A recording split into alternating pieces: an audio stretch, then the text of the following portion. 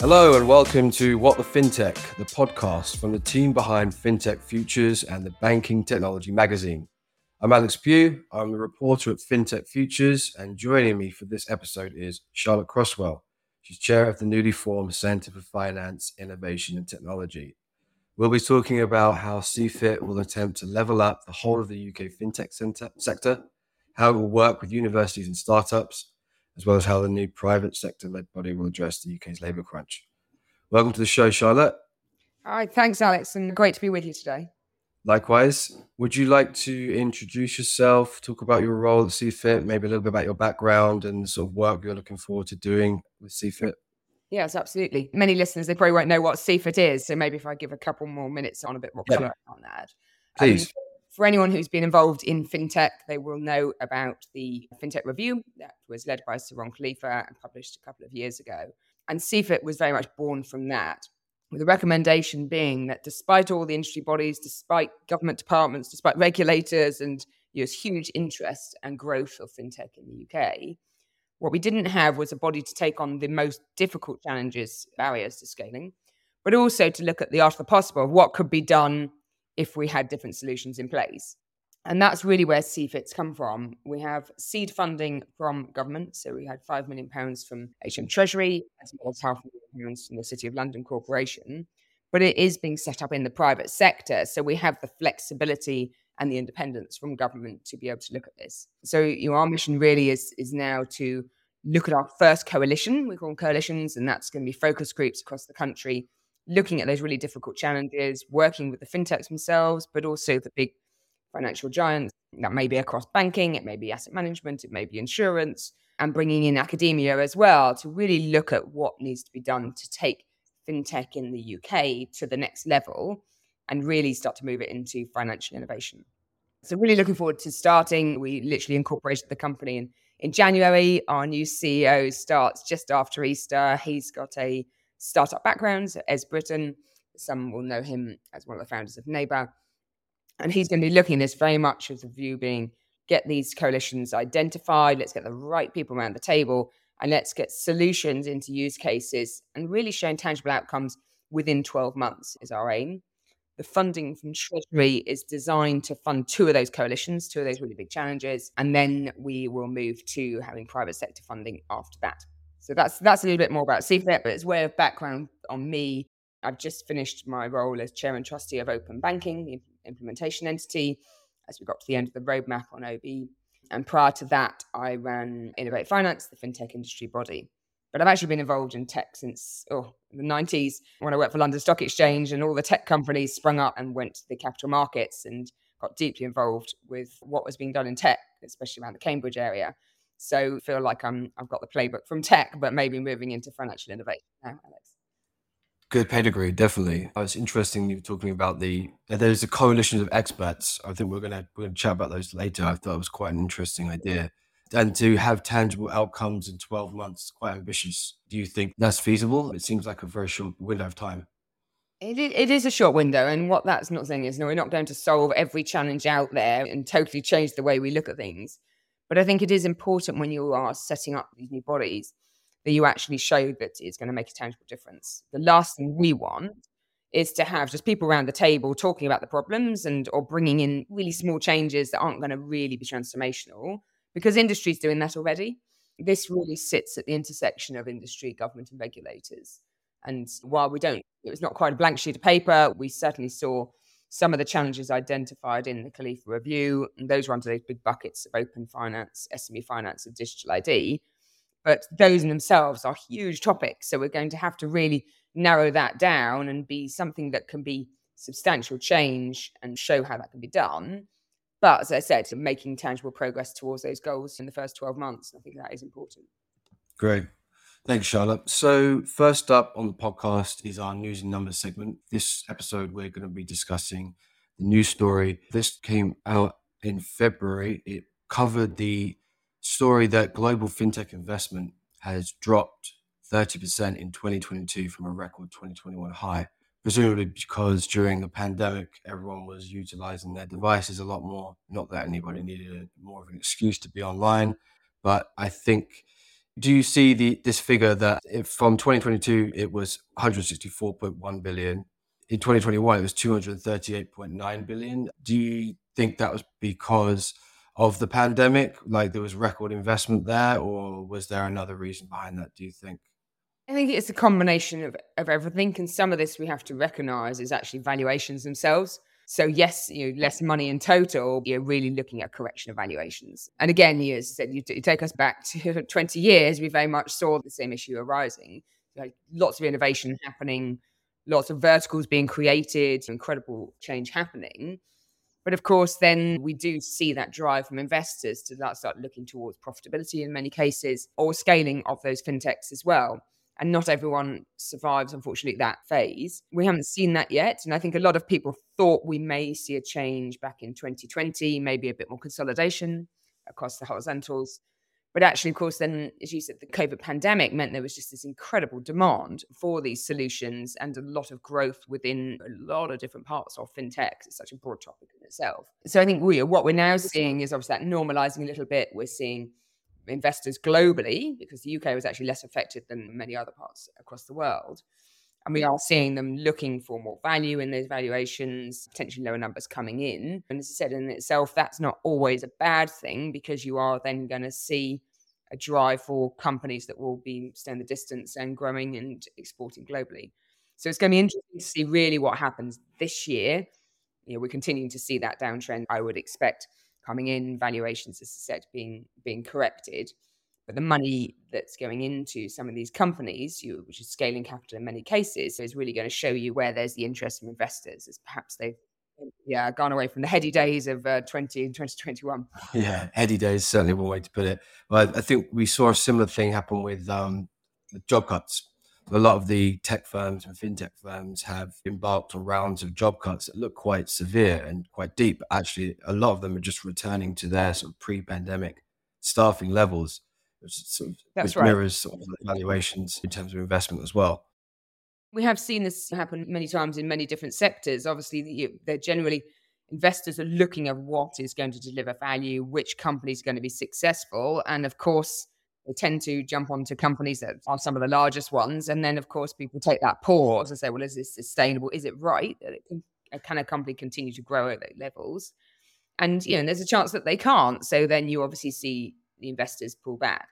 I mean, what we really need is obviously more growth capital, more patient capital, crossover capital for companies in the public markets that's going to stabilize some of that, because we do obviously see VCs tend to follow other VCs, and that can drive up valuations really quickly. But unfortunately, those also come down very quickly as well.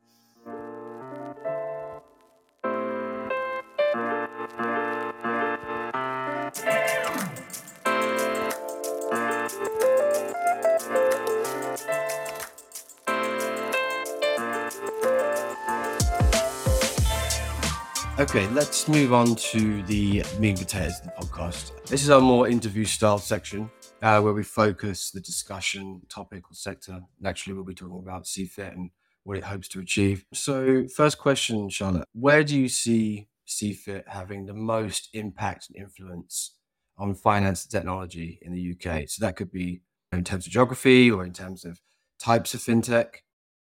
Let me tell you the three strands, I suppose, of work that we are considering. And we haven't quite finalised which coalition, the broad topic we're going to, but we are trying to get that announced during UK FinTech Week in mid-April. So certainly looking at that and saying, right, what solutions are out there now that could be scaled with a bit more focus on them? Or actually, what have we not considered, because the FinTech founders themselves are only really focusing within the parameters they can operate at? So I suppose we're looking as much to overseas, and this is what was done in the Khalifa review, where we identified those three big coalition potentials of open finance, SME finance, and digital ID.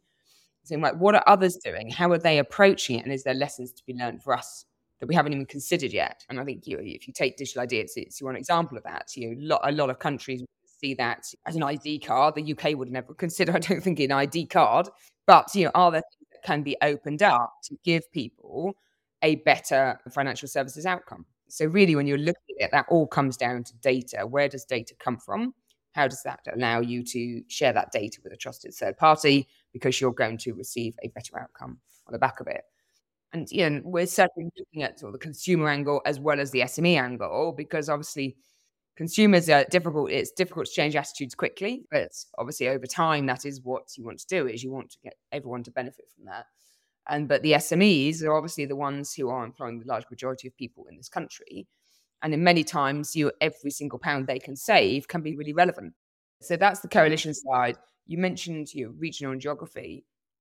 I think there is an incredible opportunity for us to scale up more outside of London. We are seeing real thriving fintech clusters across the UK. Those have been identified, and some great people working on those. And there's a lot more connectivity and sharing of comms and knowledge and regulation across those clusters. But I still feel that a lot of founders will start outside of London and still feel they get dragged into London to come in to talk to the investors, the regulators, even post-COVID, where you would think it would be quite easy. And all of us, probably 50% of our meetings by Teams, we're still seeing that drive. I think that is changing. It's incredible when you talk to the companies who are now partnering with academia locally to fill their talent pipeline, to get their ideas there, the research, the data. There's a real potential for us to scale some of those up. And I'm really excited about working with what we call the innovation hubs around those clusters that we're putting together with the local associations, the local networks, and the fintechs obviously themselves to see what can be done. So big opportunity there. And we'll actually work directly with universities to look at student placements into the sector. And that won't be just the fintechs, that might be large financial giants looking at financial innovation, it might be regulators, but really keen to push that forward and close that gap between what industry is looking for and potentially what academia can provide, either in talent or research. And I think that's important, and that will help to foster more local clusters as well. Yeah, that dovetails quite nicely into the next question. So about these sort of localized hubs, and you touched on it quite a fair bit there. What is the overarching strategy for ensuring that the whole of the UK, levels up from CFIT rather than just London, as you described? Yeah. And will the hubs be connected with one another? Will they communicate with each other and share sort of best practices and things like that? Yes, and it's something that we feel really strongly about. Again, it was identified in the FinTech review, but obviously everyone knows everybody across the UK. There's some great FinTech associations and networks that are already operating. So it's not for want now of not knowing the people. And I think that's a really important ingredient to that. And certainly when we all go around the UK, just the amount of events are there. It's not talking about, let's go and put a spotlight on Manchester or Leeds or Edinburgh or Cardiff. Is actually sitting there saying, right, what is in there already in those hubs? But also, how do we build out from those to make sure we got a different type of voice around the table as well? So I think a lot of people knew that we chose to do our big launch event in Leeds a month ago. And that was very much designed to just shine a spotlight on one of those hubs around the UK. There's obviously many more. And by doing that, we had the universities there. We had the City Council, who have heads of innovation working within the council. We had other participants, FCA there, the UK Infrastructure Bank's there. But obviously, most importantly, we had the fintechs and the region there as well. And when you talk to them about the challenges they're facing, that can sometimes be quite different to the challenges we're facing in London or challenges we're facing in Birmingham, Exeter, and Bristol. So I think it is important that when we look at these clusters, we actually bring the network around them and bring them to the table. So the way we'll be doing that is when we announce the first coalition, we will then work with those clusters, those networks locally. And we've already identified the initial cities that we're working in. And we will be encouraging them to bring in that network. So that may be, as I said, the local universities. It will certainly be the local founders. It will be generally anyone who's interested in that space. And we've got obviously some really big companies who are driving innovation forward. And we want to make sure, therefore, when we piece that together, that whatever solutions we're looking at, have we really considered whether that solution is solving a challenge that's across the UK, or is it just solving a challenge in one of the cities? So it's definitely not everything but London, because we obviously want to drive fintech forward. We want to scale fintech, and a lot of those really big companies are based here. But I think we do want to take a different approach and ensure that actually we are always thinking, we want local input, local output, but perhaps solving that on a national basis. So it's really exciting pieces of work to be done there. And when you talk to the networks there and that are already in existence, but you say, right, we're going to invite you into these coalitions, we've had really great engagement on that. So looking forward to getting going.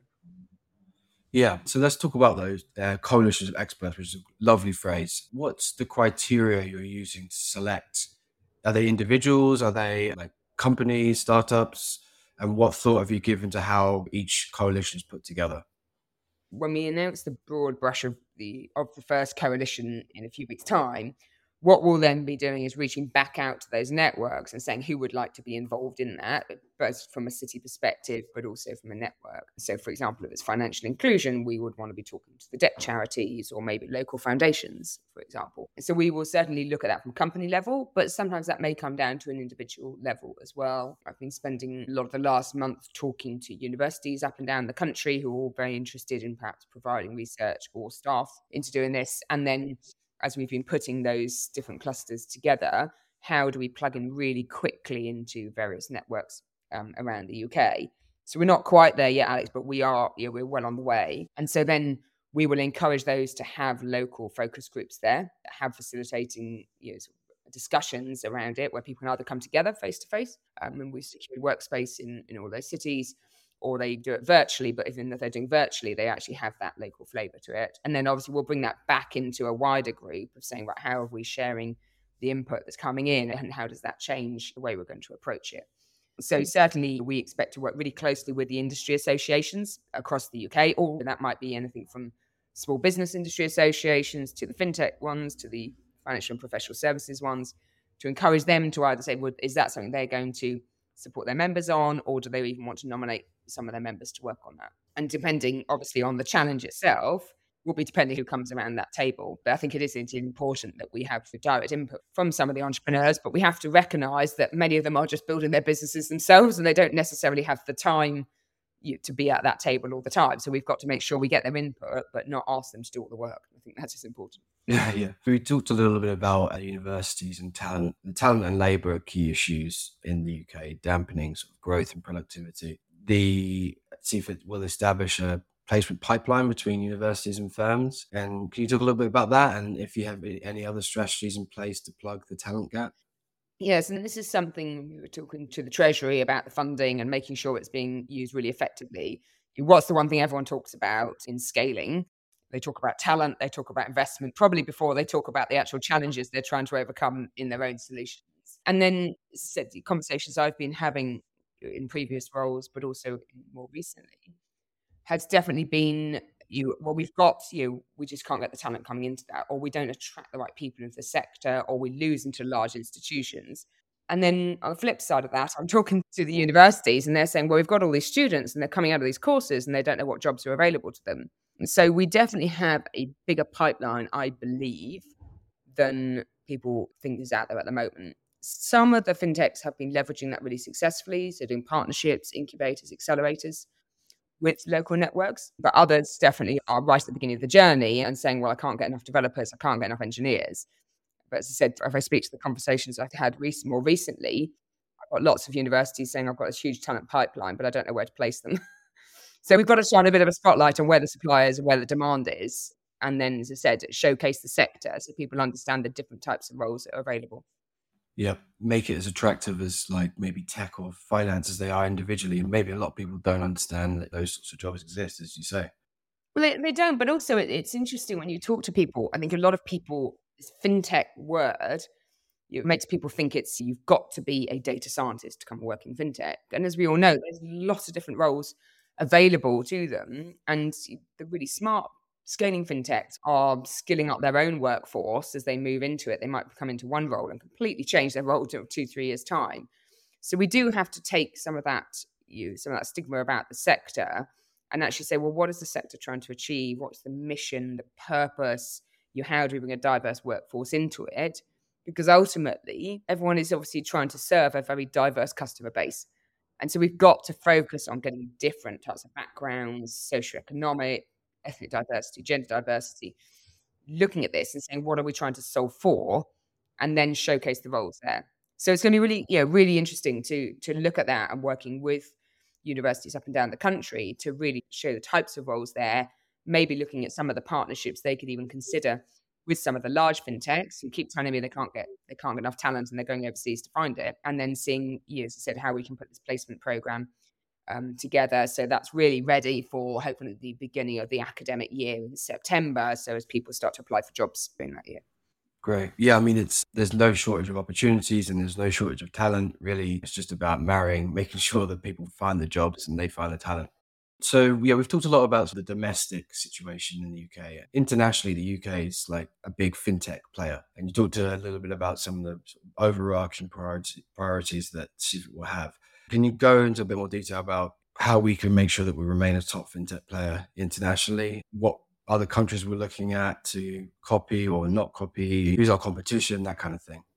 And it's interesting, isn't it? Because I hear so many times, oh, if only we had such and such legislation, or look at that country and they're doing this. And it is true that it keeps us on our toes, but it also allows us to share information back and forth. Most of those big international hubs are coming into the UK and understanding more what the UK's done. We're very much seen as one of the big global thought leaders. And if I take my previous role in open banking, which obviously was a phrase that was coined by the UK, very much coming out of the opportunity of PSD2, but taking that one step forward, we now see 80 countries adopting open banking in some guise. In some countries, that may be the only thing they're doing in fintech. They may be just looking at open banking and not looking at all the other array of things that we're looking at in the UK, whether that's challenger banks, whether it's savings apps, whether it's reg tech, supervisory tech, law tech, and all the other tech pieces around financial services. So I certainly think the UK is still, that global thought leader around all of the spectrum of fintech. But obviously what we want to see is as other countries come in and say, right, we're just going to take that sliver of work the UK is doing and go and build on that. We want to go and sit there and say, right, is there something that they're doing that we can learn from and bring that back?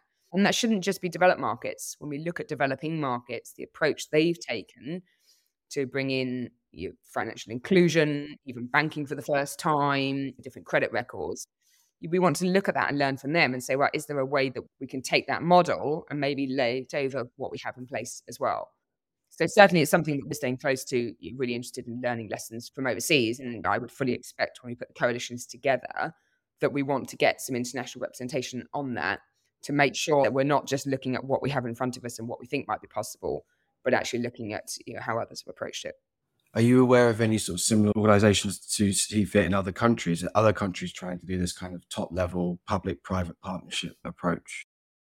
Not so much similar. What we have seen, if you take even what's happening in Singapore with the Monetary Authority in Singapore, it's quite aligned between industry, government and regulators, obviously. But if you see what's happening in Australia, they're very much gone legislation first, but then haven't got the implementation perhaps to drive that forward. And certainly they are, a lot of these hubs are looking to industry to find the solutions. But it's interesting when we've talked to international hubs in the past, a lot of them say, well, how can we get fintech sector really thriving and going here? We're really committed to it. They commit to it from a government level or they commit to it from an industry level, but aren't necessarily crossing between the two. And it is something that the UK has obviously done in the past, is these public-private partnerships. And that allows us to get that mandate, to get that interest there, but recognizing that government's not going to be able to fix everything. And industry can't fix everything because sometimes they need policymakers, at least at the table, to understand it. Personally, I believe there are some issues out there that can be solved by industry alone, but they just don't have an association to go and do that with. So even since we launched, it's amazing how many founders, entrepreneurs have reached out and said, well, we need to do this, but we can't do that on our own. We need to have a central body that's been mandated. And taking back to what I did at Open Banking Implementation Entity, that was a body that was effectively mandated that time by a competition regulator to take that forward and drive it forward. And that's actually not dissimilar to what we're doing. We're just not doing it out of a competition mandate. We're actually doing it to say, how do we take it from where we are now to driving financial innovation to the next level? So, it's really exciting opportunities. And again, looking very much at how other markets have done this and saying, right, let's see if we can create that blueprint to driving this forward.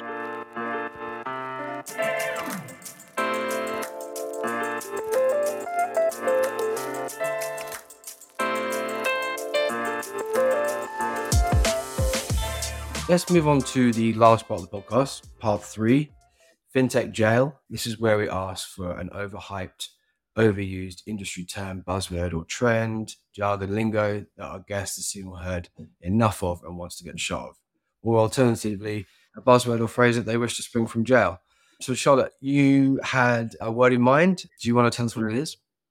All right. See, I'm trying not to be controversial here, but okay. I do think we will at some point have to move beyond the word fintech. Okay. So I'm not quite sure it's ready for jail yet.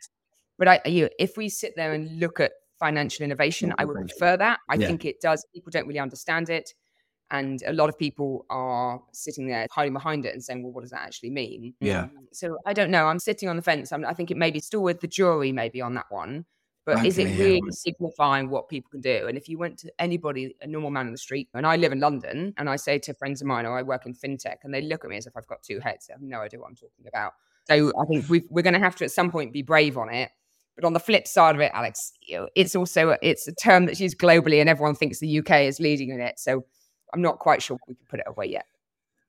As far as portmanteaus go, it's not too clumsy. Sometimes they can be very clumsy. I think it's also a word that's a victim of its own success in the sense that it covers such a broad range of things. And it really is, it is a literal marriage of finance, which is huge, and technology, which is probably bigger, to coming together. And it does cover so many things. I've had the same experience when I worked for FinTech Futures. What's FinTech? It's finance and technology. Then people start to get it, but because it's quite ubiquitous, FinTech now, that people don't think it's necessarily something separate. It's just mobile banking. When you say that, then people start to understand what it is. Yeah. Well, that's it. And I think most people would think of it as competition in banking rather than transparency and innovation in other sectors. So I have many other sectors that might asset management, wealth management, insurance to go, oh, so do you think we're going to learn from what happened in FinTech and we're going to create our own tech? Whereas, as you said, if it's finance and tech, surely they're all covered by finance and bringing tech into finance. And we're moving to embedded finance. It's a nice phrase, I think, for anyone who works in it, anyone who understands it, I think it's great. But I'm not quite sure if you go to most people and say, here, can we offer you a nice FinTech solution, that it's really the people are going to understand what it means. It might need a branding strategy or something. Maybe. But there's lots of others as well. I could probably give you 10 acronyms that are sitting there and I don't think really showcase what we're actually doing. Yeah. So if we look at the consumer angle or even the SME angle, obviously where a lot of these solutions are focused at, I think we do have to have things that break down the mystery behind it and don't put people off because of the phrases we're using. Yeah. I mean, if there are any industries out there that are prone or guilty of using jargon, one is finance, one is technology, and FinTech doesn't stand a chance. I guess FinTech is wearing a tag rather than it's been jailed. It's on probation. All right, I'll do that. I don't want you to have to change the name of your podcast, Alex. Okay, thanks.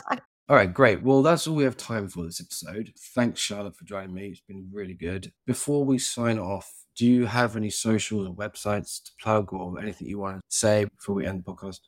Yeah, no, absolutely. So people definitely should follow us on LinkedIn as we build that up. So Centre for Finance, Innovation and Technology, but you can type in CFIT and you will find us very quickly. And on Twitter, we are at CFIT_UK. And my own hashtag is at @CCrosswell. Lovely stuff. I am on Twitter at PewShow, and you can find me on LinkedIn by searching Alex Pew Journalist. As for FinTech Futures, you can find us online at fintechfutures.com, on Twitter at FinTech Futures, and on LinkedIn by searching FinTech Futures. It's fairly straightforward. If you like this podcast and our other episodes, you can subscribe on Apple Podcasts, Spotify, SoundCloud, or your other favorite podcasting service. We'd also really appreciate it if you can help other listeners find the podcast by writing a review or recommending us to a friend. Thank you very much for your support. We'll see you soon for another episode of What the FinTech. Thank you, Charlotte. Thanks, Alex. Until then, goodbye.